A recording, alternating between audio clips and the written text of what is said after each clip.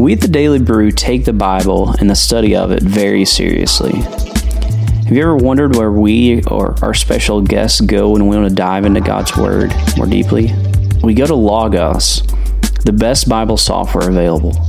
From in-depth word studies in the original languages to commentaries from scholars, both new and old. There are lexicons and grammars and sermons and collected works of heroes of the faith, and even ancient texts for the serious Bible students. Never before has so many great tools been bundled together into one software. To learn more about this incredible ministry, call 888-390-7341. That's 888-390-7341. While you're there, go ahead and tell them that you heard about this incredible software on the Daily Brew.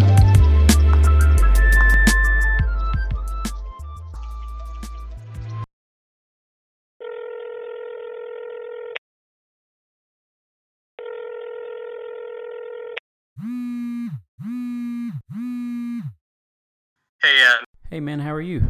well, man, doing well yourself? Doing very well. How's the weather in Missouri? You know, it's getting colder. It's not Scotland cold. What about you? Yeah, it's been a warm fall, so I'm happy to feel it finally cooling down a little bit. Yeah, absolutely. Thank you for having me on again, brother. I appreciate that. Definitely. It's always a blast, and I always love to learn more things about Spurgeon. So you were actually, ironically, our first interview that we ever had. I remember, man. I remember. From back in the day. We've kind of upgraded and got a little better since then.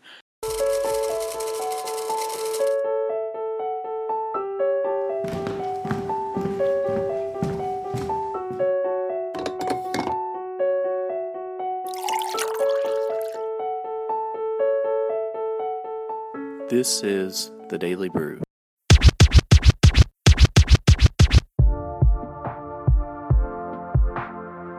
We are here with Dr. Christian George. He is the moderator for the Spurgeon Library at Midwestern Theological Seminary. Thank you very much for taking the time to join us. Thanks, Adam. So I know you have a brand new volume coming out on the the lost sermons of Charles Spurgeon. What's new with this most recent series? Yeah, so this is the second volume of 12 of sermons that Charles Spurgeon preached when he was only a teenager. So he's preaching from the ages of 16 to 19. And so volume 2 is the second edition of that. And it's amazing to see kind of the development of Charles as a preacher.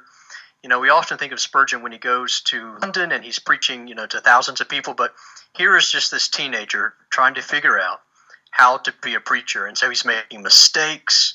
And it's just fascinating to see kind of him grow in this capacity.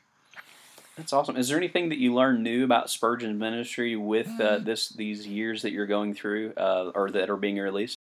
Every time I turn the page, I learn something I didn't know before. I mean, no one has turned these pages in over a century and a half. What I'm learning about Charles is his zeal and his energy.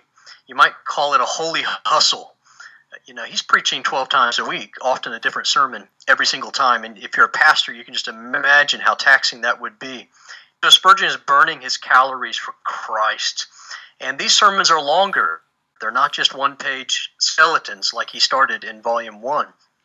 These are 2 or 3 pages, 4 pages, and eventually that will progress to about 17 pages by Volume 9. It's just fascinating, to see this young, zealous teenager doing what he feels God is calling him to do.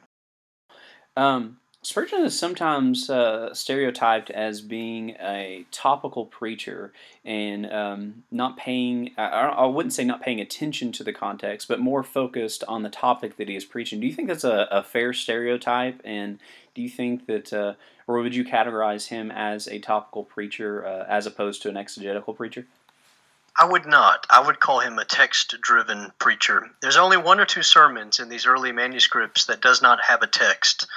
He preaches one in Volume 1 called Regeneration, and that has no text. He does follow the context of his passages, but he does it very creatively. He does it organically. And again, he's not so much concerned about preaching the perfect sermon. He's concerned about saving souls for Christ. And so it's fascinating to see some of the conversions he jots in the margin of some of these sermons. People are flocking to this little chapel in Waterbeach to hear Charles preach. It started out as only 30 people, and it swelled to almost 500 in 2 years. And so God's hand is clearly on this young man, but he does preach very extemporaneously, very much off the cuff. Of course, he can hold 8 thoughts in his mind, he confessed, in a single moment. And so it is a Da Vinci of a mind. I mean, that's what young Charles Spurgeon is showing us in the second volume of sermons. I know just from reading, and we had the joy at my congregation to have Dr. Tom Nettles come, and he actually spoke on Spurgeon a few months back. And he brought up this book called Wonders of Grace, and in it he talks about how something that's not common in our church these days is membership interviews, and that Spurgeon and his ministry is very much focused on interviewing members before they came into congregation. Can you speak to that at all? I'm not sure if you've actually read that book, or I imagine that you have, being a Spurgeon scholar, but can you speak to why Spurgeon may have saw that as an important aspect to interview those who are going to be coming into membership rather than just accepting everyone who raised their hands? Yeah, so Wonders of Grace is a book published by the Metropolitan Tabernacle, and it contained information from their minute books. Of course, this is after Spurgeon moves to London. He begins this massive undertaking of actually sending his staff to the houses of the people who claimed to be regenerate, who claimed to want to join the tabernacle. And some of the interviews are amazing. You have people like George Warren, for instance, this alcoholic guy who beat his wife and didn't go to church. In fact, he got so mad that his family, his wife and his children were going to church, he locked them out of the house and he burned their Sunday clothes. And yet he hears Spurgeon preach and converted. And all of a sudden you have this, this guy with these deep problems, and he's going to church. He said he would walk dozens of miles one way just to hear Spurgeon preach. And that's just one episode in that book, Wonders of Grace. There are thousands of those kind of accounts that come from Spurgeon's later ministry and also from his early ministry. That's one thing we're discovering in the Lost Sermons.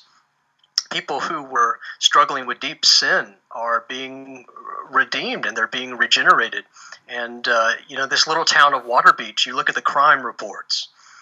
Crime, it basically disappears under Charles's ministry there. So it's fascinating to see God get a hold not only of Spurgeon's heart, but also the heart of those in his congregation.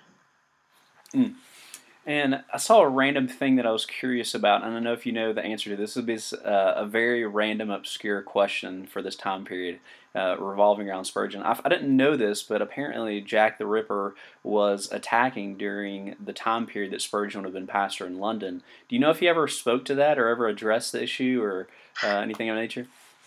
Yeah, I wrote a blog about it, Spurgeon and Jack the Ripper, on our website, spurgeon.org.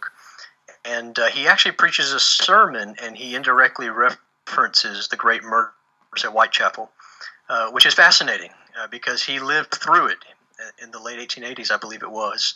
Spurgeon was always very in tune with his surroundings. He would often preach a sermon based on what was happening in the news, whether it was an accident or whether someone had been murdered. And so there is a connection there. I would defer you to my blog. It may have been actually where I saw that, just following you and your writing with Spurgeon. So it's very likely where I saw the connection. I think that's very interesting. So we always try to toss in one or two fun questions for our listeners as well. So whenever you're not researching Spurgeon stuff, what do you do for fun? I mean, that is fun. So it is fun. Yeah, absolutely. But I do martial arts, and so I enjoy doing that. I play soccer. I love table tennis. I challenge all of my students. If they can beat me in table tennis, I'll give them an A for the entire semester, no questions asked. And so I love physical activity, but also just reading books and movies and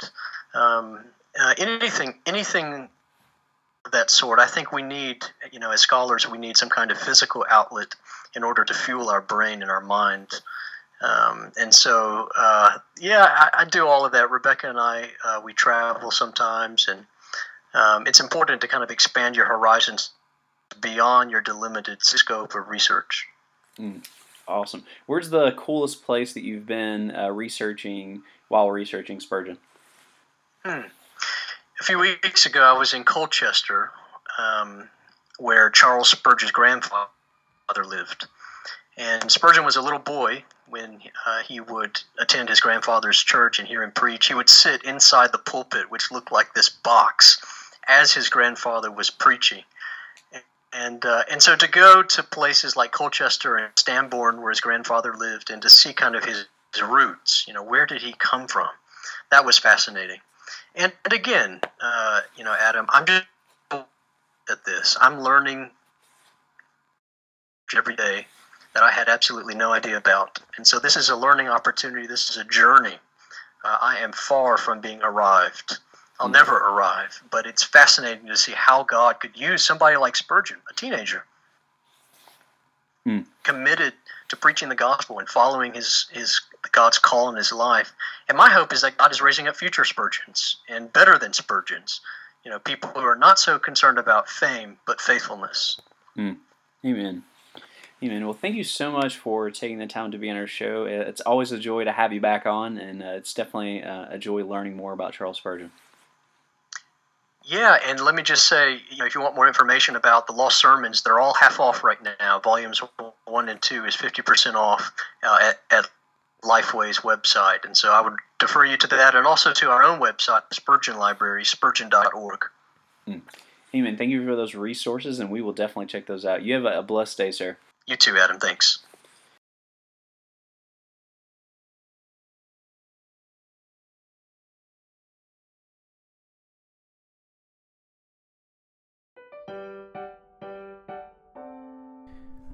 Listen up, Daily Brew subscribers and listeners. I want to tell you about our newest partner, Audio Blocks and Video Blocks. They're an incredible resource if you're looking for background footage, background audio. We use them for all our video and audio needs. If you're needing background clips, if you're needing short footage for any video that you're making for your business or your church, or just looking for background noises for putting something together, they have everything you need, a huge selection. You have to go check them out. Go check them out at audioblocks.com or videoblocks.com.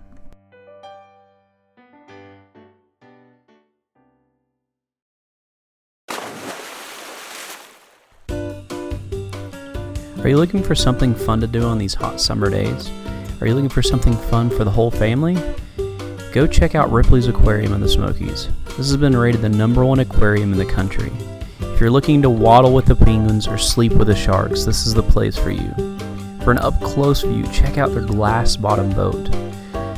Ripley's Aquarium of the Smokies has something for the whole family. For more information, go to ripley.aquariums.com. You are busy. You are always on the go. But are you making time for you? The Y is dedicated to helping you stay active, live better, and find the best possible version of you. From basketball courts to functional training space, indoor pools, and yoga studios, the best of Knoxville is right in your backyard. Group classes and personal trainers that will challenge and encourage you. The Y has something for everyone. Join the Y and get unlimited access to all 5 locations. From the heart of downtown Knoxville to Farragut and Halls, all with no contracts. For a better us. Snappies make us happy. Okay, that was just weird. Whenever we get a craving for something to eat, where do we at the Daily Brew go? We go to Snappy Tomato Pizza on Washington Pike. If you go to Snappy, you're certain to get the best tasting pizza in town. Snappy's pizzas are made fresh daily, with a large selection of toppings. If you're planning on inviting your buddies over for the big game, ask for the Beast. It's 24 slices and over 6 pounds of deliciousness. Snappy Tomato, quality pizza. We love Snappy. Thank you for listening to today's broadcast. We pray that this broadcast will be used to strengthen your faith and your love for the local church. The Daily Brew is a listener-supported broadcast. We exist because of generous donors such as yourself. If you're interested in having your business advertised on our show, please reach out to us through our Facebook page or our website at www.yourdailybrew.com.